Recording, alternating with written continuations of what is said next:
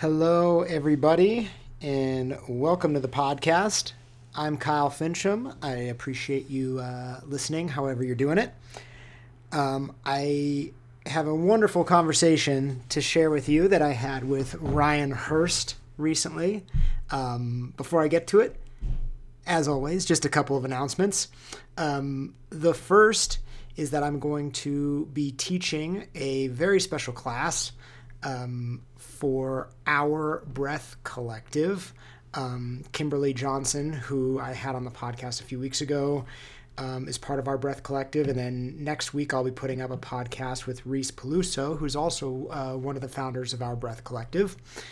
And they invited me to teach an online class, and I'm excited to do it. It's going to be on March 7th, which is a Sunday, and it's going to be at 11 a.m. Pacific time. That is 2 p.m. Eastern time. And it'll be a 75-minute class. It's $20. If you want to sign up, you can just go to ourbreathcollective.com and check it out, and maybe even join Our Breath Collective as well for their daily breaths. Also, if you're enjoying what I'm putting out there, you can always join Movement Brooklyn Online, where I teach some classes. We put up a bunch of content and videos, and we have conversations and share ideas. For this month, we're working on upper body gymnastics, so we're putting out videos about muscle ups and planches and front levers and skin the cats and all those things. And if you're on board, you can always jump in and share the things that you're interested in, and I can make a tutorial for it if it's something that is in my wheelhouse. So you can always sign up for that by going to movementbrooklyn.com or members.movementbrooklyn.com. Last thing, I published a blog yesterday called Surprise Yourself. I've worked on it for a little bit here. It's kind of reflects some of the ideas that come up in the conversations with a lot of the people we have on the podcast. It might be similar to some of the directions I had with some questions, but I'm really happy with how it turned out. So if you want to read some of those thoughts and ideas, you can go to the blog page at movementbrooklyn.com, and it should be the top one on there called, like I said, Surprise Yourself. Great. Let's get to the podcast. I feel really fortunate to have gotten to speak with Ryan recently. We managed to connect pretty easily, considering I'm in Boulder and he is in Osaka, Japan. So he got to tell me a little bit about the future. I feel really fortunate to have spoken to him. If you don't know, Ryan is the head coach and program director for GMB Fitness. He holds black belts in kendo, judo, and a purple belt in jiu-jitsu, and he practiced competitive gymnastics for 10 years. He now lives in Osaka, and he's been in Japan for over 25 years. I really can't say enough good things about this conversation. I am looking forward to traveling to Japan sometime in the not too distant future, so that he and I can train together and maybe roll some BJJ. So let's not waste any more time. Let's get to it. Here it is, Ryan Hurst. Yeah, so I've been here, in Osaka, I think it's like 24 years. So 97. And I know that because I just had to send in some government documents for some stuff. And I had forgotten because I needed to look at when I received my working visa, my first working visa. It was 97. But, I went to university over here. So I've been in Japan longer than that. But yeah, in terms of being in Osaka, it's been freaking 24 years, man. It's crazy. So. Wow. Where are you from originally? I'm originally from Wichita, Kansas. Okay. And I grew up there. And then when I was 18, I left. Okay. And so, man, had the great opportunity to do some traveling around the world. And yeah, long story short, came to Japan for martial arts. Mhm. That's my thing. And so ended up staying for a woman. That's how it usually works, right? Yeah, So, that is actually how it always works. It starts with martial arts, and then you and it find ends with a somebody, and woman. then yeah, Yeah, exactly. Yeah, yeah, yeah, man. That's kind of like how it always yeah. is. Were you were Cool. you were you competing in martial arts? So yeah, I did. And so I came over.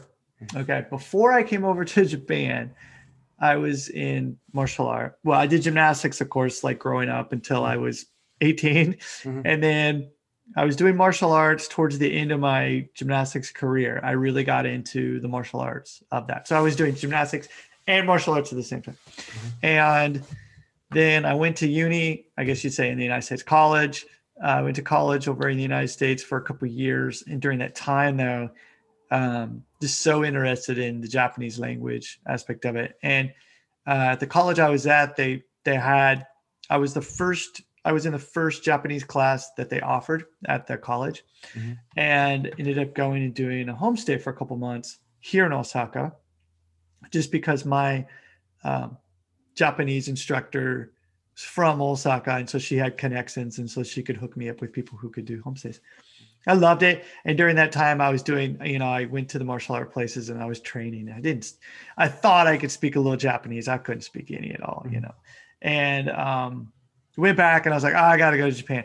So applied for a exchange student program through a different university in the United States, because the college I was at didn't offer that, but I was able to go through that. And the reason I chose that area was because of the kendo Mm-hmm. that they had over here. And so the kendo and then judo. And so I came over. And so just from the very beginning, I was doing judo and kendo and competed, Mm-hmm. and then graduated from college, university, moved back to Osaka because I got a job, and then ended up working at a Japanese shrine, as martial arts complex within the shrine. Mm-hmm. And so I worked there for 8 years, and got the opportunity to do a lot of different martial arts because I was helping out with the translations and also the interpreting for these people, for these instructors. And so, for example, I got to work with like a Daitoryu Aikido guy who's amazing. Did the Aikido with him as well. Shorinji Kempo. Of course, I was doing the judo and the kendo as well, but I also got to do try out some other things that I'd never done before. Not a lot, but a few styles of karate. But the judo, I actually ended up training at the castle here. So there's the Osaka Castle. Super cool. Dude from Wichita, Kansas, getting to go to this castle, like for real castle, training inside of a castle at the martial arts complex. I was the only non-Japanese there consistently. They would have people who would come to visit, and you could drop in and train there. But it was mostly like, I wouldn't say invitation only, but you had to be a black belt in order to train there. Mm-hmm. And so it was really good practice. And there was a lot of police officers that were there. And ended up, there was a police officer there that invited me to go train at their place. And it just turned out like connections, because then he found out that I worked at the shrine. And so anyway, he was like, why don't you come and train? So I ended up training at the Minatoku Keisatsu, which is the port, Osaka port, the port of Japan, police station, judo place.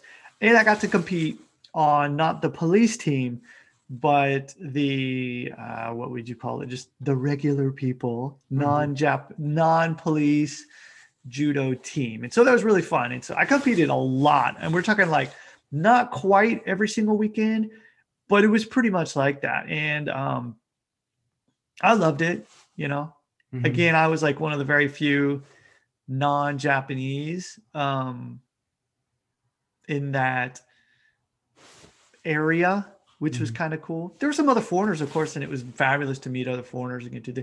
I remember a guy from Russia that I got to do, and he actually had studied Sambo quite a bit. And so it was really cool to like train with him, because completely different than the judo I was learning And then, so I was, sorry, long story, but anyway, I would go at that time. I'd actually changed. I was going 2 days a week to the castle to do judo. And then of course I was doing judo at the shrine that I was working at.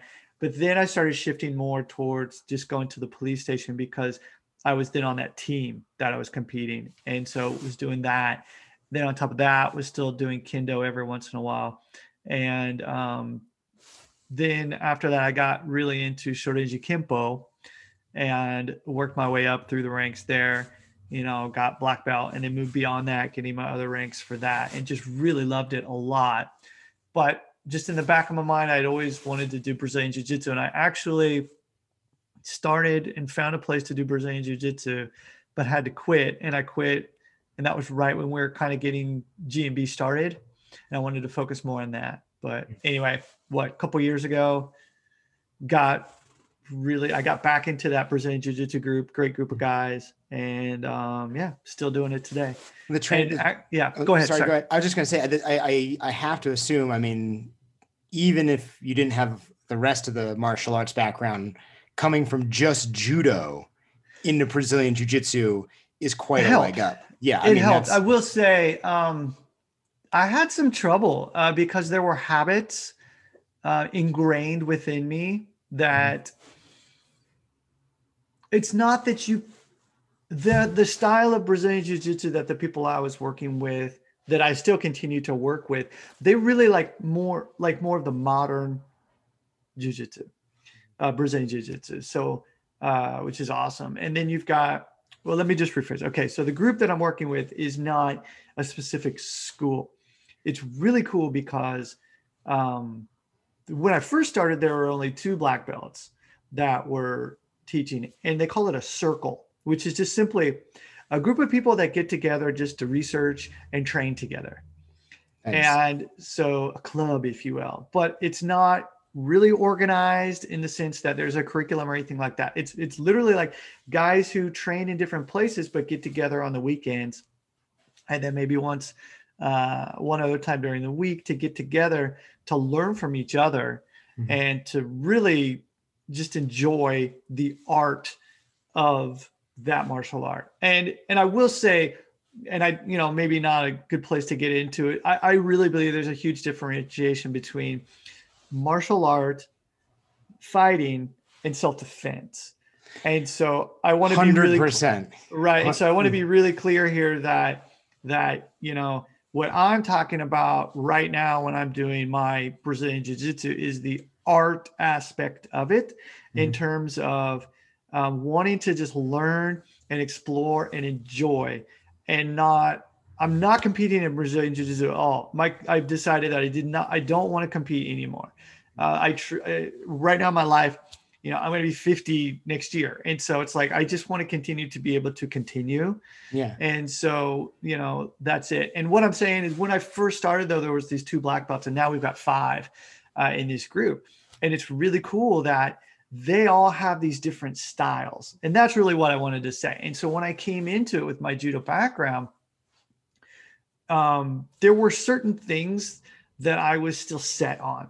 And I was really lucky to be able to work with these people who were able to look at me and say, okay, that's cool. Let's kind of try this as well, because might be a good way for you and a good style for you to do. And so it was great because there wasn't like a single instructor saying, okay, this is how I do Brazilian Jiu-Jitsu, therefore you need to do it this way. And that's kind of really what I just wanted to say. So yes, it was great that I had that background in judo, but there were a lot of things. And thanks to the guys that I worked with, and also a girl who's a brown belt that helped me as well. I say girl because she's still so young, but that was able to say, okay, there are other ways and ways, to do this. Here's an idea. Let's explore this and then see how it's going to work for you. And so now, that I've been a purple belt now for 2 years, I've had the opportunity to kind of find my style, if you will, still kind of working. But it's interesting because I actually decided that I'm not going to look at this as, okay, I already do judo, so therefore I'm going to do this. Was like, okay, I just want to start at the beginning. And I tried to do that. And so while I did kind of have a foundation, I really tried to look at it as a learning opportunity. And it was great because I was able to go, oh, I used to do this in judo, but with Brazilian jiu-jitsu, in this case, this would be better. And especially for me. And so therefore I just focused on doing that. And so I think, that was another way where I was able to, I don't want to say advance, but to be able to really go deeper within what I wanted to do in a way that has allowed me to continue to enjoy it, rather than thinking that I need to crush a person or I need to defeat a person or anything. Cause I'm like so far, like not interested in that right now. Anytime I'm on the mat with anybody right now, it's simply like, okay, how can we help each other and enjoy it and not get hurt? That's a huge one. Well, you're talking about this thing that it's like one of my favorite topics. It's the idea of like a game can be played in two ways, right? So like if we're taking jujitsu and we're thinking like competitive jujitsu, like you need to develop a game, you need to become competent and you play to your competence. Yeah. And I totally get that, because that's kind of like narrowing in on like the specialization, or like I'm going to like do it this way. Exactly. And then there's the way that you're talking about, which is like the playful way, where it's like we get to continue to be playful and take the risks, and like we don't need to narrow in on that way of winning all the time. And I talked to someone who was a teacher at my school in New York, and he had talked a lot about being playful, and like obviously it's, for the competitors trying to find that place of bouncing in between the two. But sometimes, and I don't know if he said this or if I said it, but kind of like that oftentimes there are people who are just like you and I, who should be playing playfully and taking the risks and trying and feeding our intelligence, who get almost caught up on playing to win. But and sometimes that's not, they don't know, they haven't captured that message, or it's not communicated well. But like the idea of being like, like be playful, like, sure. Like if you're just getting on the mat and you're just with your like group of 10 people, or even in a jujitsu school, like if you're not a competitor, then like, like play. And that's the thing too. I think this is great. And I love talking about this. I didn't know we were going to really be talking about this, but it's fabulous. And I could just talk for days, but the thing is like, it kind of comes back to what I was talking about in terms of like self-defense, and then martial art aspect of it, and then fighting. And let's put the self-defense side of it to the side for just a second, and we look at the fighting. I look at that as like competition, if you will, where there are rules and there's certain things and certain goals that you have in order to achieve X. Not that they're not in martial art, but in terms of judo, let's look at judo and competition in judo. That was my life. That's what I did. I was, when I showed up for practice, let's just say I wasn't a nice guy like I am now. Okay. It's like when I get on the mat, I was like, I'm here to crush you. That's my goal. And so in that mindset, you can lose focus of the fact that other people also have other goals. Mm-hmm. Likewise, in my place right now, and sounds like you too, if we look at only play all of the time and think that everyone else should be playing all of the time, we're also not being fair to the other people who are in a different place in their life right now. And so this is why this is another thing that I really love about the group of people that I get to train with in Brazilian Jiu-Jitsu right now, is that depending on your goal, we'll separate and focus on that goal. So let's say, for example, coming back, there's a brown belt, and he had a competition coming up. Okay. So there it was, when we all got together, it was, okay, who wants to help him for competition? Because the mindset changes.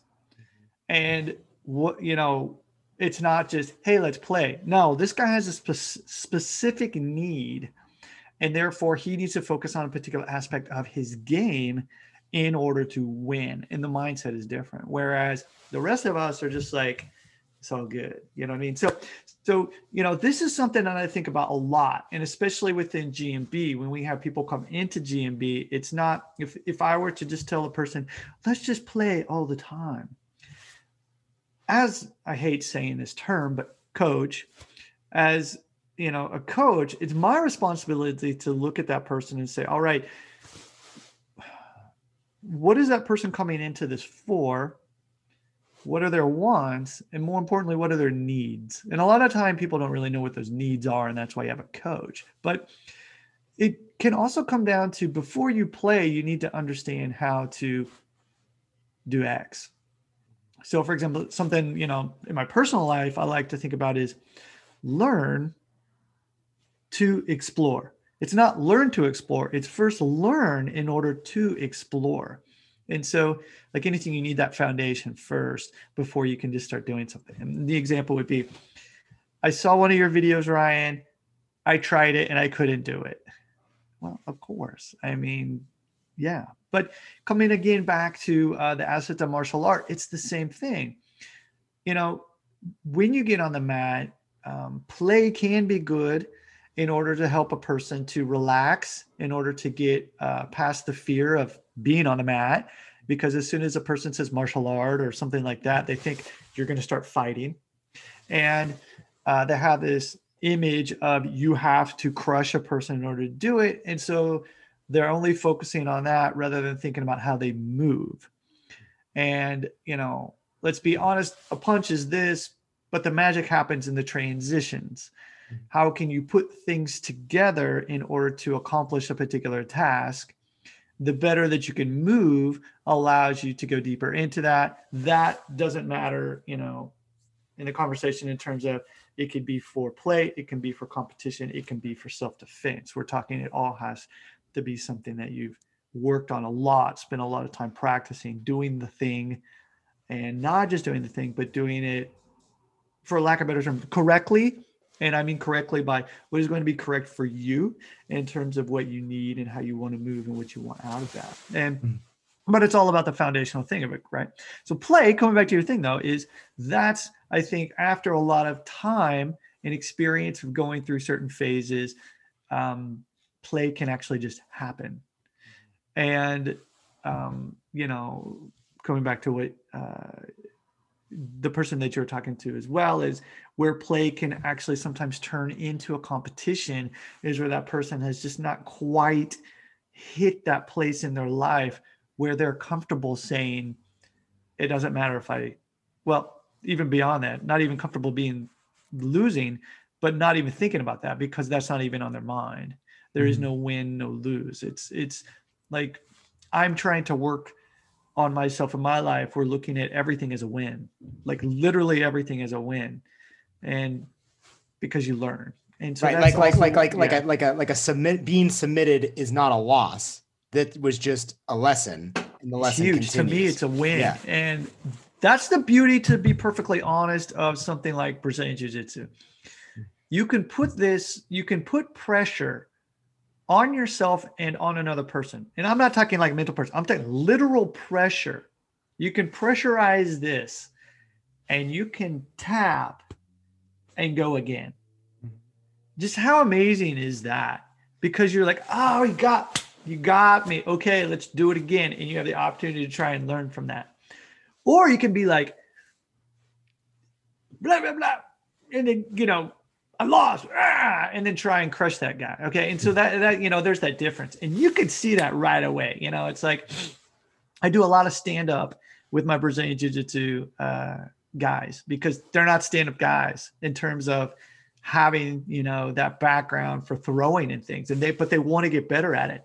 And so it's funny because the roles completely reverse. And so usually when it's on the ground, I've got that pressure and I'm just like, flailing with my, black belt instructors and stuff like that. And they're really just smiling, laughing, and the rules change. And so, you can see where when a person is very comfortable, they can have that mindset of saying, okay, this is play for me. Mm-hmm. But as soon as something becomes challenging and the water, becomes deeper and they're not used to being there, then you can see where that changes. But I think that's good. And that's why I also think it's very important to not just get so comfortable in a single thing that you think that that is where it's at. Since we're talking about martial art, this is my thought on the matter too, is where we can see a lot of the traditional martial arts, Daitoryu, Aikido, Jiu-Jitsu, whether it be Aikido, Shorinji Kempo, different styles of karate, where they're saying, no, our art is the most superior art, period. And they don't actually put it into competition or things like that. And what happens is you can have these blinders and saying, okay, this is for self-defense. And is it really? That's my kind of thing where, okay, it's an art. And this is, a lot of people get their panties in a bunch when you start talking about this. But, to me, self-defense, is also like, okay, have you practiced running away from an attacker? Have you practiced situational awareness?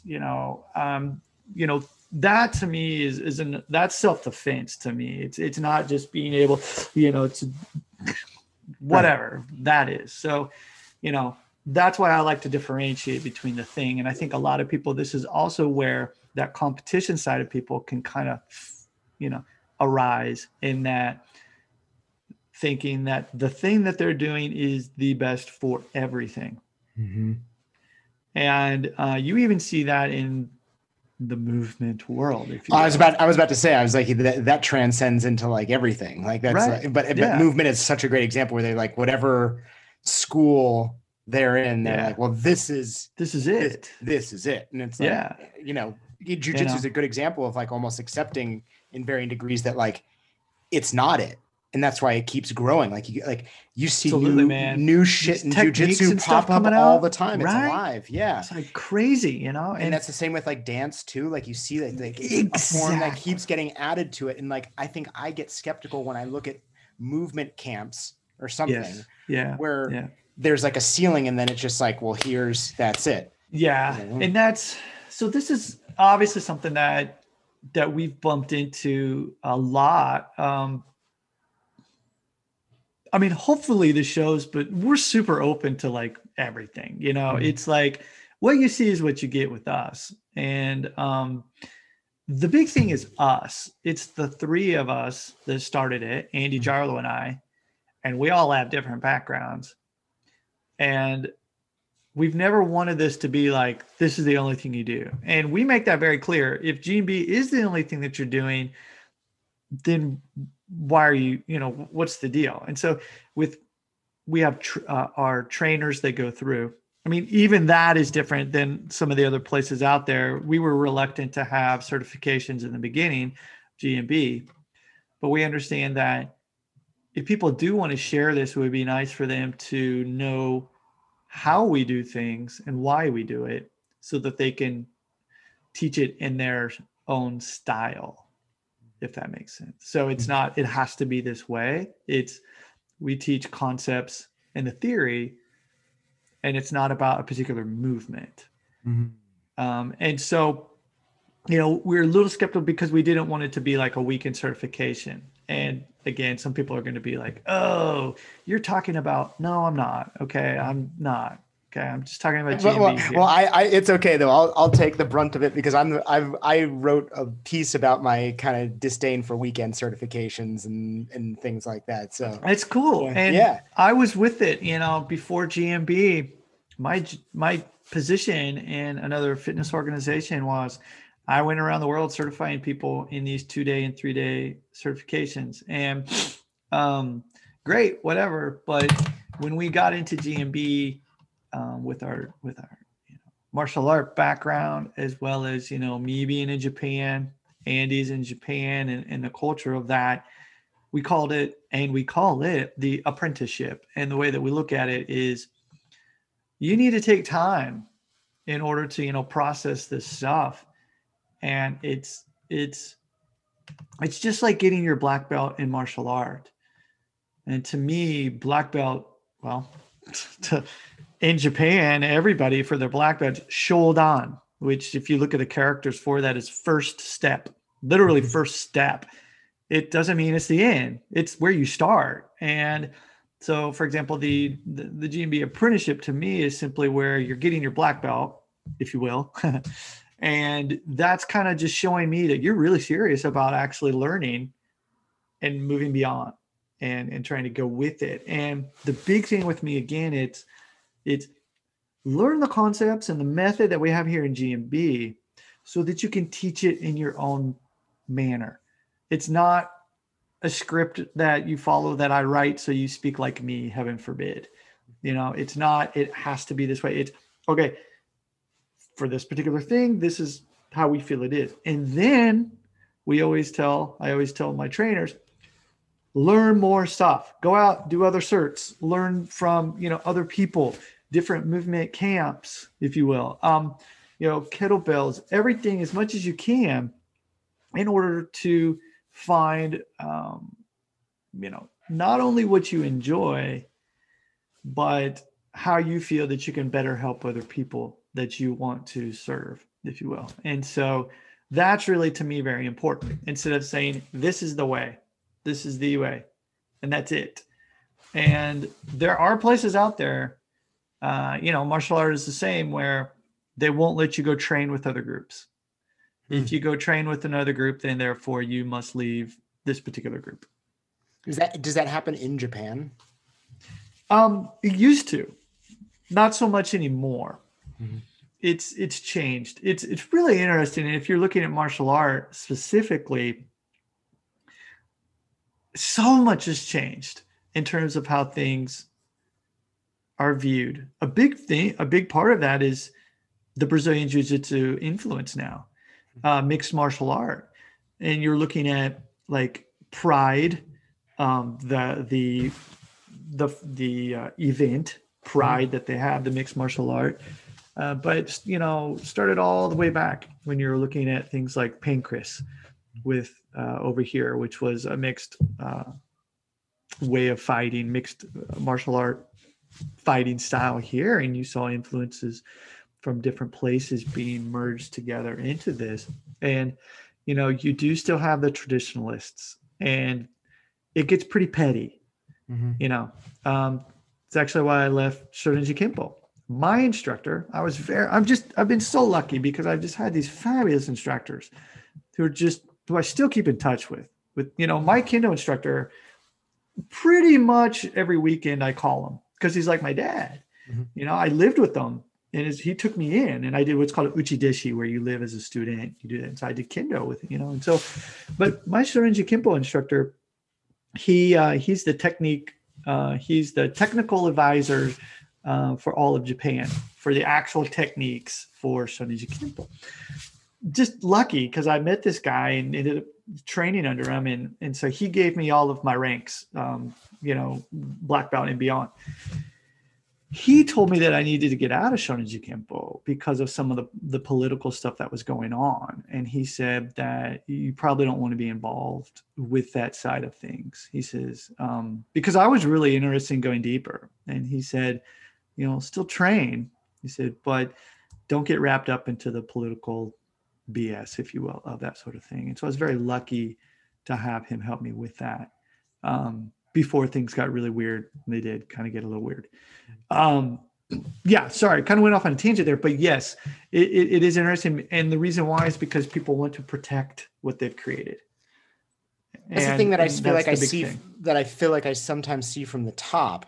And I've never lived in Asia, so I can't really compare, but I always feel that like here, like in the United States, sometimes it's almost from the bottom where people it's almost like people want to be on teams so badly that that's right. They're willing to be like, oh, like I'm telling you my thing is the best thing. And it hasn't even come from the top. They're like, that's exactly right. Pick whatever the thing is.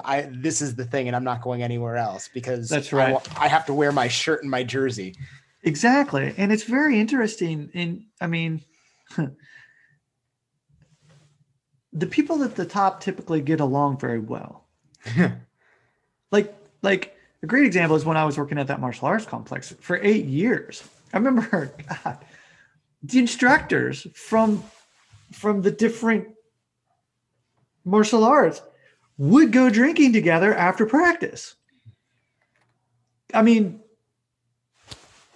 talk to each other about stuff.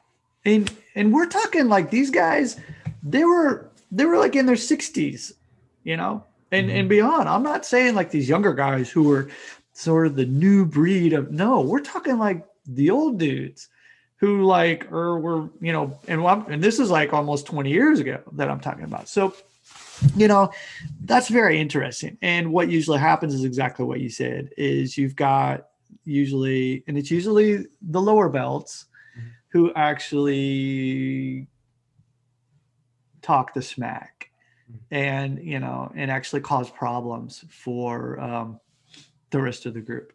Yeah, I'm not saying that all, and but I'm just saying in general. And the thing is I get it. They're very passionate about wanting to belong. They're very, they're still trying to say, okay, they want to believe that this is something that they can still believe in.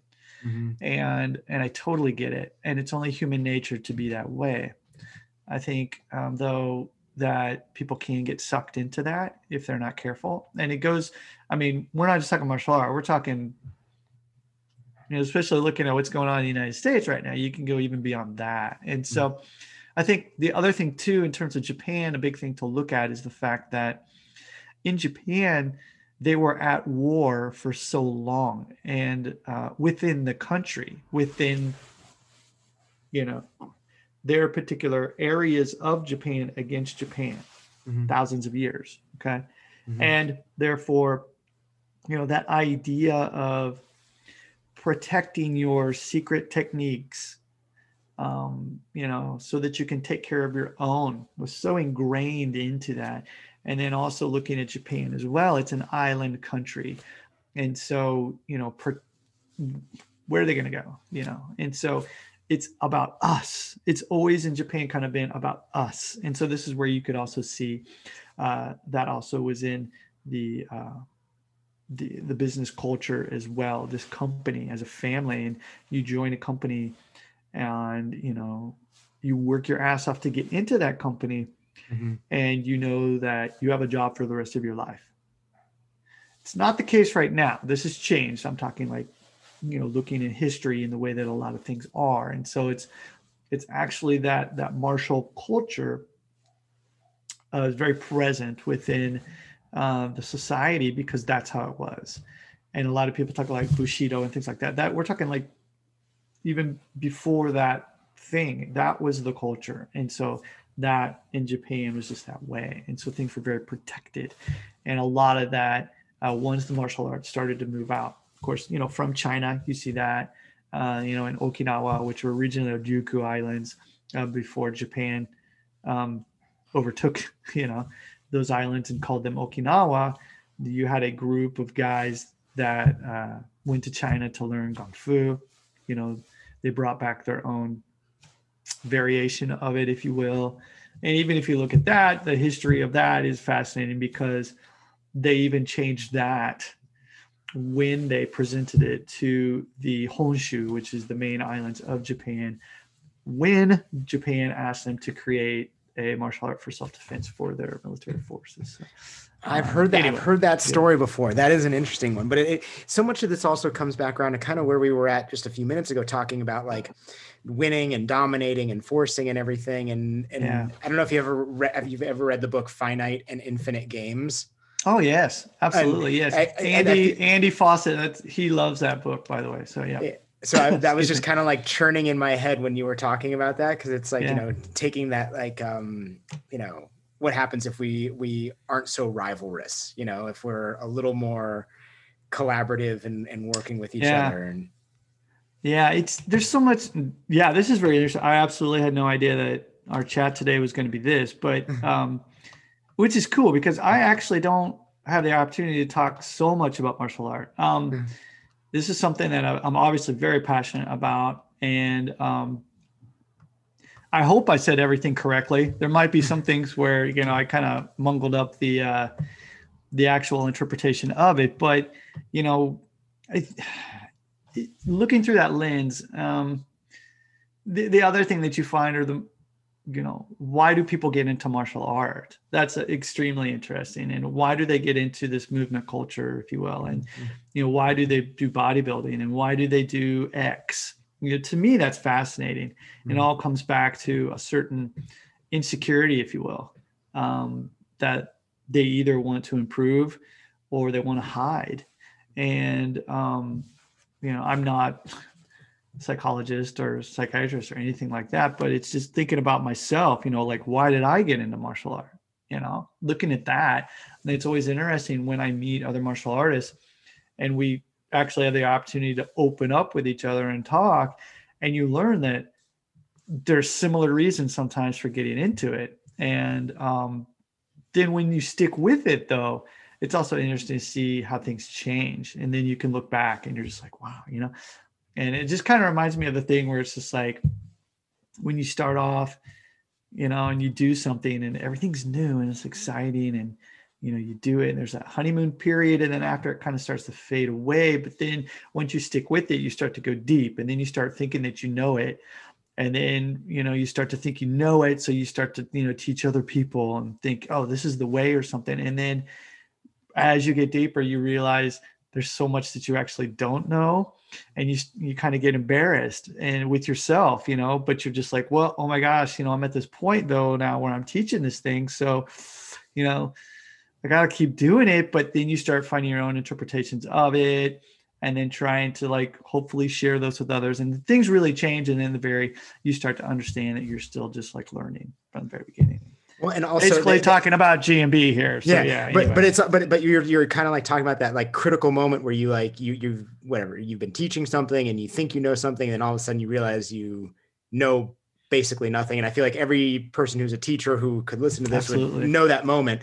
But I think it's a critical moment because I think a lot of us hold on and try to almost keep ourselves held back for fear of admitting that we don't know as much, or maybe things have changed, or that we're switching gears. We're afraid that we're going to seem like a hypocrite or something. That's right. And that's but embracing that's part of growth, or not even, I don't even like the word growth. That growth is a terrible, but I know what you're saying, because that's upward trajectory, and it's not exactly. upward, it's a cross. Yeah. It's part of living. That change is part of living. And if people don't kind of appreciate that about where you're coming from, well, that's fine, because maybe they'll figure it out later on. But that's the thing. Yes, exactly. And in some ways, it's if you have a teacher who you're kind of watching change, at least where I'm at now, I'm like, I appreciate that. That's awesome. Yeah, I hear. And I've been very lucky to be around those people as well, where, with them long enough, where you see them and then you start to see other things. And the cool thing about that is, if you are aware of that, it helps you to actually, hopefully, I don't want to say figure out, but bring better awareness to your own personal journey faster. And so this is why, it can be difficult to be in the limelight, if you will. And I think it can be especially difficult if you're not actually honest and you're trying to play a particular part. And I mean, we all are playing a part in life, if you will, the world's a stage, all that, yada, yada. But this is why I'll see people trying to portray themselves in a different light, instead of just being like, hey, why don't you just be yourself? Yeah. And, this is very difficult for me in the very beginning stages of GMB, because you want to share, but you want to do it in a way where certain things and you want to get those across. And you have to understand, though, that it's going to be misinterpreted and people are going to look at you in a certain way. And you need to make sure that you try to continue to be yourself when you're doing it, but get better at trying to be a teacher. And that's what's so difficult. And I'm still learning just so much, and just trying to just tap out, faster, so that I can, go back and practice again. And it's very tough. And we've gone through a lot of different phases, especially in GMB, and, especially right now, where we're trying to make sure that, I wouldn't say trying to make sure, but it's, looking at, all right, we're not trying to teach everybody. Okay. Like if a person wants to be the best hand balancer in the world, then hey, don't come to me. Okay. Really. I would rather have you go to someone like Yuval on hands Mm-hmm. or, whomever that is really, that's what they do. And they're fabulous at doing it. Don't come to me if you want to learn how to do like barbell squats, kettlebell, you know, things like that. Or to be perfectly honest, like if you're a young person who's really like, I just want to get the planche. That's all I want to do. And I've got like 4 hours every single day to work on it. I'm like, sweet dude. I'm like, maybe this person would be better to, work with, or physique based or something like that. And so what I'm trying to say is that over the years, we're really trying to nail down exactly like, these are the kind of people that we want to work with. And this is what we are. Okay. And this is what we can provide, and not try to just be like, oh yeah, no problem. I can teach you. Yeah, no problem. Come on. And so been very lucky because it's the three of us to start off with, but it's much more because we've got the trainers who bring all their experience in with that. And we've got, our staff who have things. But really it's just Andy Jarlow and I, to be honest, not trying to do more exercise. That's not what we want to do. Mm-hmm. We actually want to be able to to get good at, being able to do that stuff so that it can help us for the other activities that we want to do, our martial art, my hiking, me being outdoors, whatever else it is. I love skills, me, I'm always going to be that way. I'm not trying to say that I don't think people should do skills, handstands, one-arm handstands, planches, front levers, all that stuff I love, of course, but the thing is, it's to me, one of those things kind of like if you were to go back and look at those three separations of self-defense, martial art, and then the fighting aspect of it, it's kind of like, all right, it's first, no matter what, you just need to get your foundation down. Mm-hmm. And once you have that foundation down, then you can kind of choose where you want to go with it. And so that's something that I want to start, the people that come to me, I really want them to understand that is that, okay, do you have that foundation down? Because once you do have that down, you can pretty much do whatever you want. There's a lot of different paths that you can go down. You can take that and you can ride that wave into a lot of different places. It's almost like it sounds like you're kind of saying like oftentimes people have and maybe it's like Instagram, maybe it's just like consumer culture where it's almost like, they want to skip to like being a specialist at something before they've been before they've developed like all that really interesting magic that comes from like just doing the generalist. Work. Yeah. And it's both. It's like both physical and it's an intellectual. You know what I mean? It's like exactly it. Yeah. You absorb so much creativity just by like, I don't know the right way to say. Maybe it's just like doing things that allow you to like feel that sense of embodiment, right? Where you're getting all this intelligence on top of like whatever strength and mobility and all the things. And they skip that. They're like, let me just jump straight to this other thing. Let me do the sparkly, shiny skill that I saw that you did, that you've been training for like 10, 15 years to be able to do. Yeah. Right. And before the 10 to 15 years, that person was even also probably before that. They were probably doing the things that fed all their intelligence. That's exactly right. I always talk about, I don't know if you've ever seen the 30 for 30 on Bo Jackson. No, I haven't. Yeah. Oh, I mean, dude, it's so good. Yeah. Yeah, because he's just too cool. And like, especially from like that era, he was just like, yeah, I hear you, man. Yeah. But his 30 for 30, people get caught up on like the baseball and the football. But what they don't realize when he was a kid, he was just like running and jumping over cars and skipping stones and trying to learn how to do a backflip in 2 feet of water. And I'm like, you guys got to do that thing. Don't jump to like hitting home runs. Like all that stuff fed him in ways that like could help him swing that way. And it sounds like that's kind of what you're talking about when it comes to GMB. That's exactly what it is. And, it's... I just gave a great promo too. If you do GMB, you're the next Bo Jackson. There you go. Exactly. Yeah. I would like a cut of, no, but the thing is, it's the majority of people that are coming into GMB are coming in, late 20s, 30s, even 40s and beyond. And it's like, all right, Ryan, I understand you were a gymnast your entire life. That's why you can do this stuff. And you were a martial artist. And I'm here to say, yes, exactly. Okay. But the thing is with that, and to be honest, thanks to my multiple injuries that I've had over the years, and we're talking like major injuries, that has also helped me to actually take a step back and say, all right, oh my goodness, I literally can't walk right now. I have to learn how to walk again, learn how to squat again, learn how, how to do all this different stuff.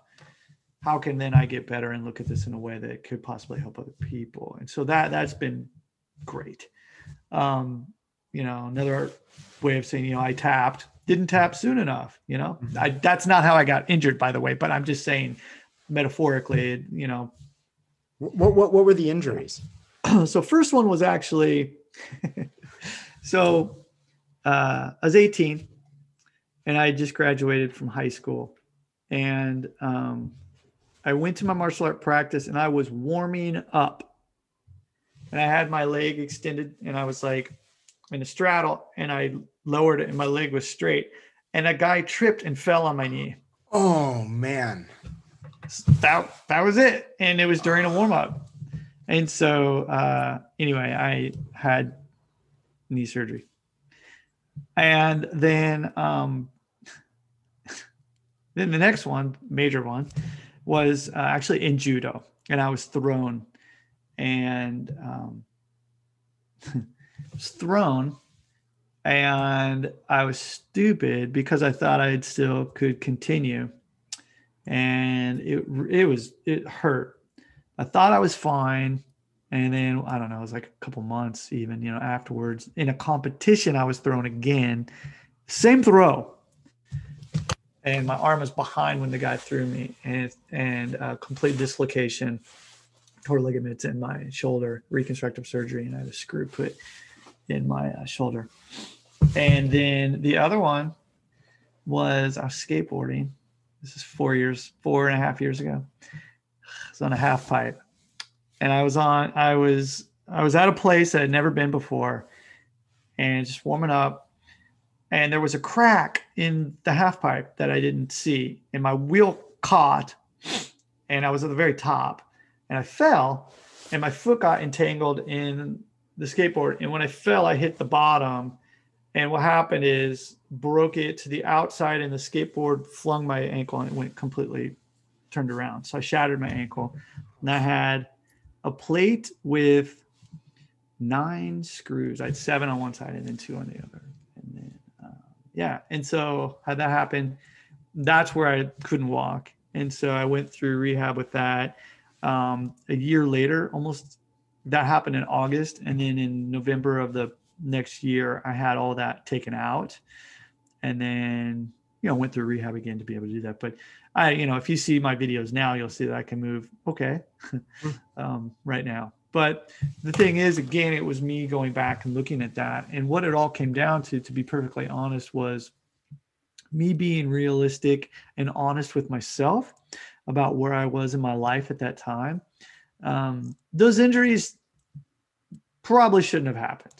Yeah, it was interesting as you were talking about them, just because hearing about your background now, I was kind of prepared for at least one overuse injury, and and none of them. They're all kind of like really like like freak injuries, like real like lottery type injuries. Yeah, that is very as far as overuse, I'm sure I've been sore and different things, but.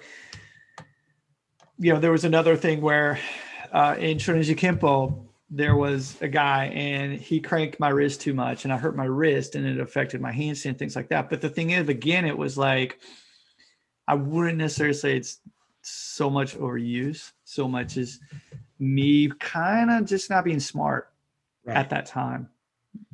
Matter of fact, not being smart at that time, even like thinking back, to when I was warming up. That was also my fault. I shouldn't have been warming up in that area. Mm-hmm. So, I mean, the whole judo thing too, it's like, I shouldn't have been competing that time because my shoulder was messed up, but that was the ego in me. The skateboard thing as well. I mean, I was looking to do skateboarding for a particular reason and was just being stupid and doing stuff that I was not prepared for. And looking back, hindsight, hey, great, whatever, but that really helped me to change a lot and look at myself and really go deep. So is again, it's not just physically, but mentally as well. So is it through these injuries that GMB grew out of a little bit? Was that helped? Kind of I will definitely say it helped. The first injury, for example, with my shoulder was before we started GMB. And so I stopped. That injury forced me to stop judo. And because at the time I was teaching fitness, and I couldn't teach, and it was affecting my livelihood. My wife basically was like, "No, you're done." I was like, "Yes, ma'am." And so that I was kind of like, okay, well, this happened, and I was trying to look at different ways of training and things like that, and it kind of sparked the stuff that I was working on. And then Jarlo and I were talking, and the way I was kind of doing things in training, and Jarlo suggested, hey, we should, start doing this stuff. And, there was other projects that we're working on together, but definitely, yeah, that's the way I looked at it. And, would I do things differently if I had to start over?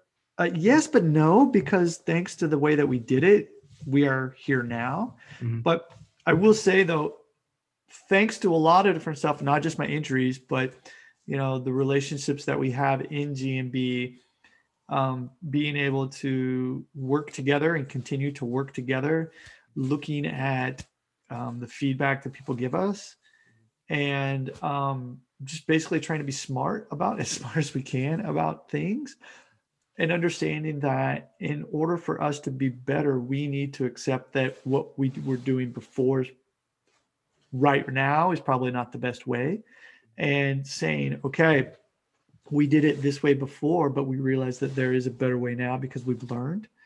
And so trying to move in a way where we're constantly improving, updating, and thinking of ways where it's not just us now, it's all the user experience right now.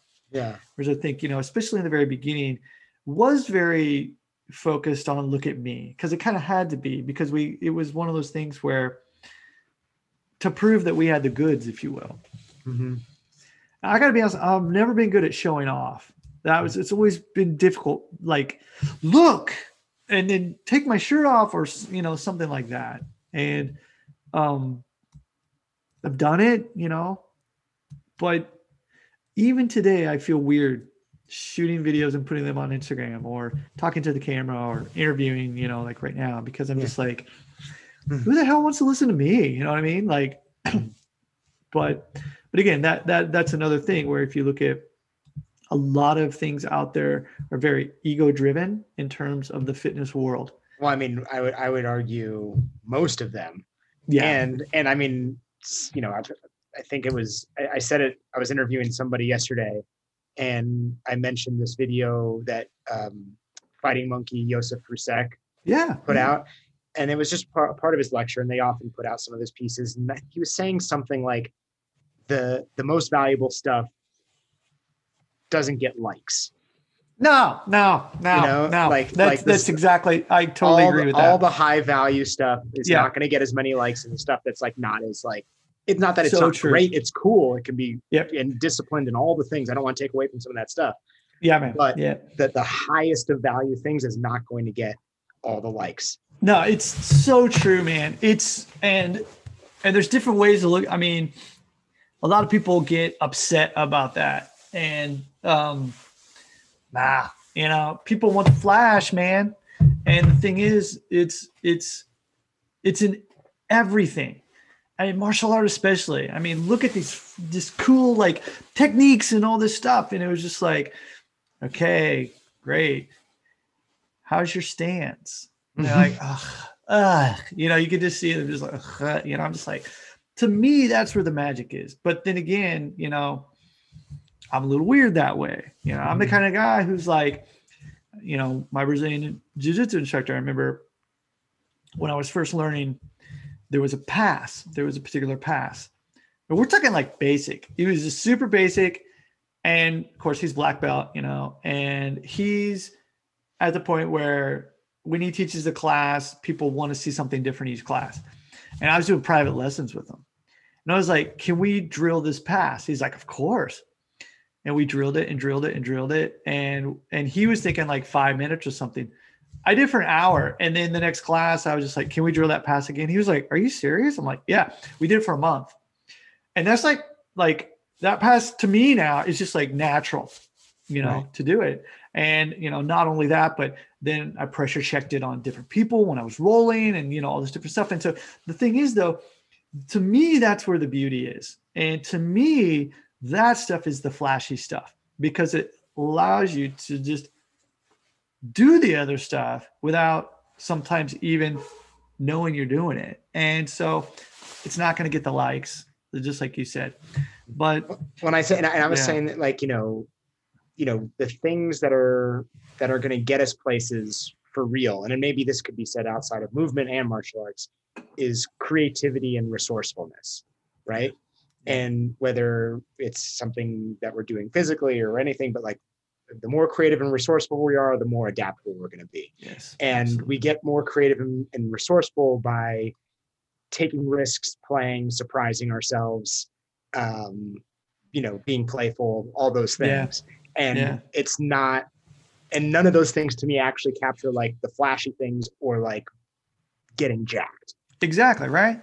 Yeah. And I don't know. The other thing too, like if I look at like survival in terms of like outdoors, because that's a huge part of my life too. Growing up Boy Scout, Eagle Scout, and continued to go even beyond that. And even in Japan, it's huge for me. But that is actually what gets you out of situations is how creative can you get in thinking beyond just like, okay, this or this or this.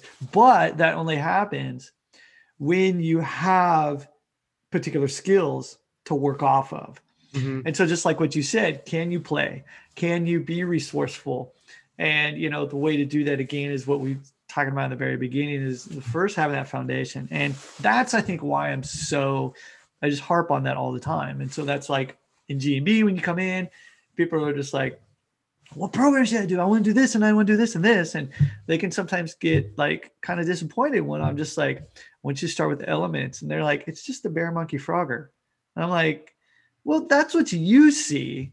And I don't say that, of course, but I mean, it's just like, I'm like, yeah, but I mean, like just start there. And, you find people where they'll work through it, especially because we just updated, I just rewrote elements. And so the progress through it and everything, it's different from the previous 4 versions of it. But yeah, it's funny because people go through it and they're just like, oh my God, like it kind of makes sense, where I'm like the bear, I see, a handstand, and with like the frogger, I see things where, the entry to the handstand or the monkey is a cartwheel or, even beyond, the crab is equated to like the L-sit and things like that. And so like moving beyond that, but the problem is that if you just get so focused on thinking that you should be right here and want to get here, the process itself can,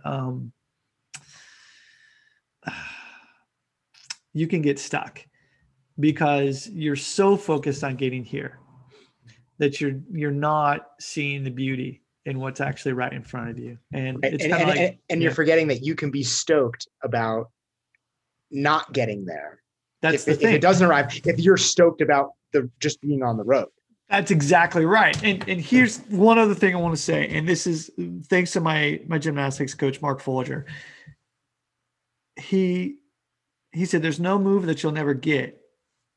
And if you think about that, it's like, okay, well, whatever, dude. Okay. But if you really think about it, it's like, what does that really mean? Like, so he was just basically saying 2 things. Just do the work. You'll eventually get it. But the thing is you don't need to worry about it just as long as you put in the work. And so he would always say this to me. He was just like, I was like, okay, this is this new skill. And he would be the one, okay, all right, in your routine, this is a new skill that we're going to put in there. And I remember because I was with him from very young age all the way until I was 18. And so it was just basically just like, all right, cool. And I just knew he would be like, here's a new skill that you're going to be doing. Here's where you're going to start. I was like, cool. And I didn't even need to think about it because I was just like, sweet. I'm going to be able to do that skill. Period. I mean, that was it. And for good or bad, that's how I looked at everything my entire life. If there's a particular skill that I'm like, oh, that looks really cool. In my mind, I'm like, I'm going to get that skill. And it might sound cocky, but it's not cockiness. It's the comfort in knowing that all I got to do is do this and just put in the work. And someday I'm going to have that skill. And that's the other thing too, someday. It's not going to be tomorrow. It's not maybe going to be next month. It might not even be 6 months from now. But the thing is just as long as you put in the work, it's going to happen. And I think things happen naturally to me or more apt to sit with you forever than you just saying, oh, I can do that. Where, for example, a person like just trying to muscle up and they're strong enough and, they have maybe, the wherewithal, spatial awareness to be able to place their body into a particular position so that they can get that muscle up on the first try. Do they own that movement? No. But putting in time, working up to it, really focusing on the transition and owning that thing in each progression and variation of that movement means you're never going to lose it. My front splits are a great example. Over the years, I've done it so much that even now, even at this age, I guarantee you I can go into my right leg front splits, left leg, no, right leg front splits. I can go right down into it. Why? Because of all the time I put in over the years. And it's the same with everything, and that's why practicing a kata. And I'm not saying that katas are the most, you should always practice a kata. But the thing is it's getting in those reps. And like you were saying before, that can let the magic happen because the more you do something, the more information you're going to see if you're open to it. And you're never doing this coming down to it. It's an upward spiral of where you're coming back to that at a higher level of understanding. And so the way that you look at it then next time is going to be like, oh, I've been doing this, I don't know, horse stance for a year now. But then there's that thing where it just kind of clicks and you're just like, oh my God, this is why I'm doing this. And you see it in everything.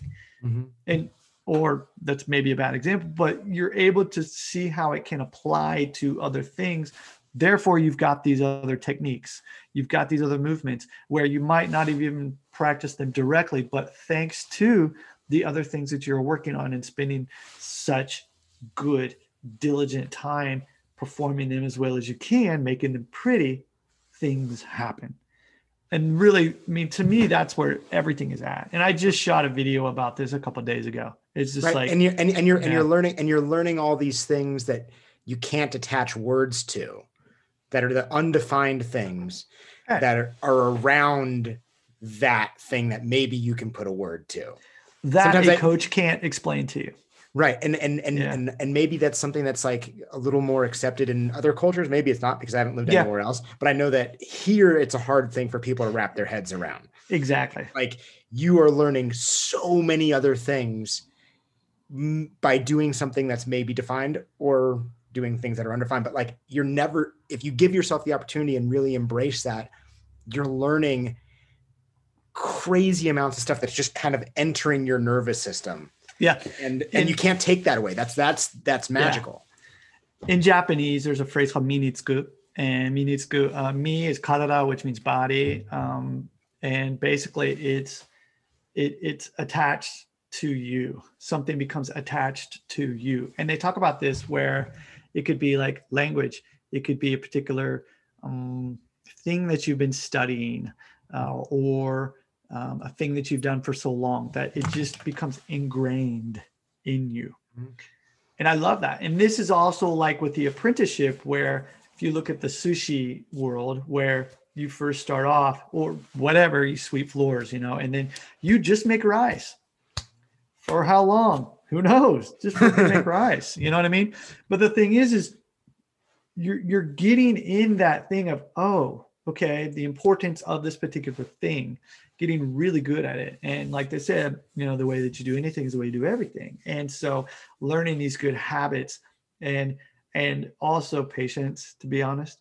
Mm-hmm. I think that is a big thing that I see a lot of people don't have. In that, coming back to what you said before, where they want to jump to the next thing. Well, I often find that people basically, they want to be taught. They don't want to learn. Yes, and there you go. And they're two different things. And and I've said it before, and I'm sure a fraction of people understand what I'm saying, but I'm certain you get it because you come from martial arts. But like being a teacher is like, here's the thing I'm going to teach you. And and often it's like a customer thing. I'm paying you, teach me this one thing. Yeah. Learning is like, I'm just going to facilitate you learning. I'm going to give you an opportunity to learn. And oftentimes maybe it's just, you're not even learning the thing that I think you're going to learn. Like that's exactly right. Because thank you for what you just said. That's really good, because if we also project our expectation onto our student, then that's just for us, rather than it being for that student's interpretation of what is necessary for them at that point in their life, which we don't know. And so this is something that, in terms of teaching, I've learned a lot too. It's less is actually more in terms of whatever it is you're doing. And I remember, letting that student learn. Yeah. Letting that student learn. The best teachers I've crossed paths with, and the people that I've learned to be drawn to now, are the people who are like not teaching. And it's not that they're not a teacher, but they're not teaching in the way that people expect to be taught, where they're like, here's the thing, here's the lesson, here's that, here it is, here's the curriculum. It's more just like, let me create an opportunity for you to learn something. Right. Setting up the environment, a good environment for you to be able to experience that. And that's what's so tough. And, looking at all of the information that's out there, like, it can be lost, where you see a person and they might not teach, or they might not show a lot of stuff. And you're like, because people think perceive more as being better. I gotta be honest, right now in my life, I want less. I want a book that I absolutely love. It's called The One Thing, the one big thing. And it's basically looking at like, what is that one thing that you can focus on that's going to allow you to be able to take care of the answers to the majority of all the other stuff that you're after, and really dial in, find that. I mean, there's much, much more to it, read the book, but I think that's huge, because you can look at that with everything that you're doing. If you're looking at a particular movement, and a lot of people, okay, splay the fingers, make sure your index finger's facing forward, elbow pit's facing forward, make sure you have scapular protraction or retraction when you're performing this particular movement, hips at this level, blah, blah, blah, or you could just say, what is the one thing, the one cue that I could give a person that's going to help to achieve all of that? And this is what we spent a lot of time with, especially when we're looking at our Elements program. If you're going to do the bear movement, a lot of people are like, make sure pelvic tilt, this. And I'm just like, push your butt up into the air as high as you can. Bam. It's going to, it's not going to solve the world's hunger problems. But the thing is it's going to help to get a person a reference for what they need to do without over explaining, and that, I think, is really, over the years, what I'm trying to get better at is just what you said, is setting up an environment for that person to be able to explore that particular movement without me getting in the way of their learning process. And I've been doing this thing, and I think it's kind of right in the wheelhouse of what you're talking about. And I don't know if it's something you can relate to, but you talk about like people speaking very technically. And it's just like, listen, if we were to really describe everything that's happening, whatever, pick the thing, the bear or whatever, like, we are so complex, it would probably take days, years, or whatever to try to really talk about what's happening. So what if instead of speaking about something complex that you can't really put your finger on, how have we addressed things that are complex since the beginning of when we could communicate? We spoke poetically, right? And that's kind of what you're saying by like pull your butt in the air, like speak poetically. Instead of saying what it is, say what it's like. So sometimes I'll pair people off and I'll have them working together and teach each other this thing. I want you to be passionate about the other person getting it, but don't tell them what it is. Tell them what it's like. Yeah. Is it like swinging an axe? Is it like, crawling out of bed? Whatever it is, tell them what it's like, because that kind of embraces all the complexity of it. When you be a little poetic. Yeah. And that is the thing, like with learning, and there's so many different ways, internal versus external cueing, and also reference points. And, that's, we totally Jones out off of that thing. Andy Jarlow and I were all teachers, and, with Jarlow, he's a doctor of physical therapy. And so like could go pretty deep if we really wanted to, but, just what you said, I think that, there are quite a few places out there that actually overteach. Yeah, really overteach. And yeah. What are some of the actually I have one of these questions will be the last question. Cool. But I'm going to let you choose it, and they're two totally different questions. Only because they've been the two that are sitting in the back of my head. All right. Unless you feel like you want to try to answer them both simultaneously, or just both. Okay. The first one was, as you were talking about how different GMB is now from the beginning, which I find really interesting, and I'd love more on that.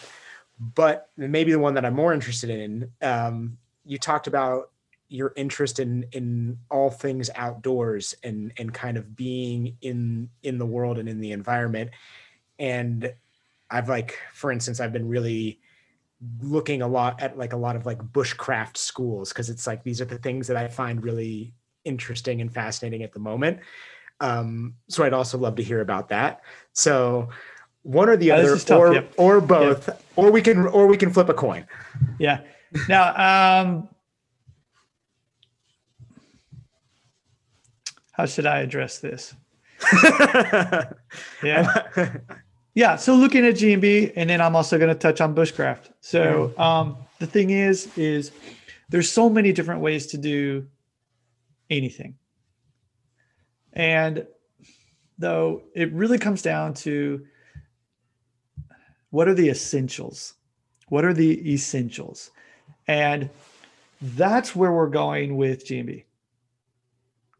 Rather than, even my programming from then and now is really, we're trying to say, okay, how can we streamline is maybe not the best way to say it, but what are the essentials? What are we trying to get after?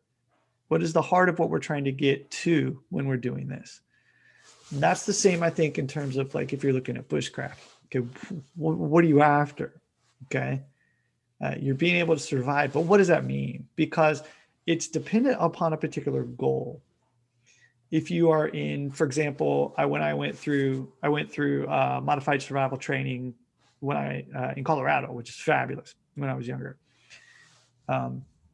Thanks to being an Eagle Scout, I got the opportunity to go and do that. And that was a mountain situation. And I was very lucky because it was in the summer, so I didn't have to worry about a winter survival situation. And so the goal changes, but the essentials are the same. You still need to stay warm. You still need to figure out where you are. You still need to stay calm. And then you need to make sure that, again, that calm translates into being resourceful in order to make sure that you're not doing something stupid to prevent yourself from being rescued and or getting out of the situation. And so it's the same with GMB in the terms of that we're looking at what are those essentials. And I think that not just with that, if you want to go a little deeper, I think that's what we should all take a look at in our life. What is really essential to you right now? What for you is going to be different for me. But at the core of it, it is pretty similar in the sense that there are certain things that we both need. Okay. But it's a matter of where are we at in our life in regard to those certain things? And are we more comfortable with this? If so, therefore, we can spend more time on this, learning this. And so likewise with GMB, they're, you know, strength, flexibility, mobility. And we're really, or strength, flexibility, and control, pardon me. Then we have those three things. You might be fine with your strength right now. So then, okay, maybe let's spend more time focusing on this. And so, you know, the survival aspect of it is the same. Okay. I have my fire going. I'm good to go. Okay. Taking care of that. So then therefore, what is the thing that I should be focusing on? And so, you know, just, I think looking at it that way, that's really kind of where we're hoping to go, is the essential components of this, and trying to be able to express those in a way that's going to allow a person to, you know, be more efficient in getting what they want. And yeah, that's kind of what I'm after, at least. Yeah. Nice. Well, have you watched the show Alone? Alone? Yeah. Alone? No, I don't believe so. Well, yeah. just, I know, hearing you I talk will about write it bushcraft, down. you should watch Alone. They send like 10 people up to the Arctic with their own camera. They have to film themselves, and they have to survive going into a winter. Oh my see goodness. How long they can That's make crazy. It's a pretty epic show. Yeah, I actually don't watch a lot of TV, but something like that I would definitely be interested in watching. But yeah, man, survival bushcraft, it's pretty amazing. And the cool thing about that too is it goes deep, because there's so many different environments. And anyway, yeah, another topic I absolutely love. Well, listen, when the world changes here, I realize now, among the many places that I now have to visit, Japan will have to move much higher on the list. Yes, definitely. And I'll come out and we'll train some jujitsu for sure. We'll go to the mountains. You'll go to the mountains with me. Yeah, you'll teach me how to start a fire. Yeah, and then we'll do all the other training as well. Sounds cool, man. Sounds like a plan. I can't thank you enough for making the time to do this. Well, thank you. I got to talk about some stuff that I've never really talked about, so that was really cool. Well, I realize, you know, on a lot of podcasts and things, especially things around like movement or fitness, I think it is like a lot of like similar conversations. Absolutely. And I don't know. I just really like hearing people's stories, and I like the I like the chat. So I'm so happy that it felt good on your end. Yeah, thank you so much. Looking forward to you being here in Osaka with me. Killer, man. I'll see you soon. Cheers. Thanks. Later.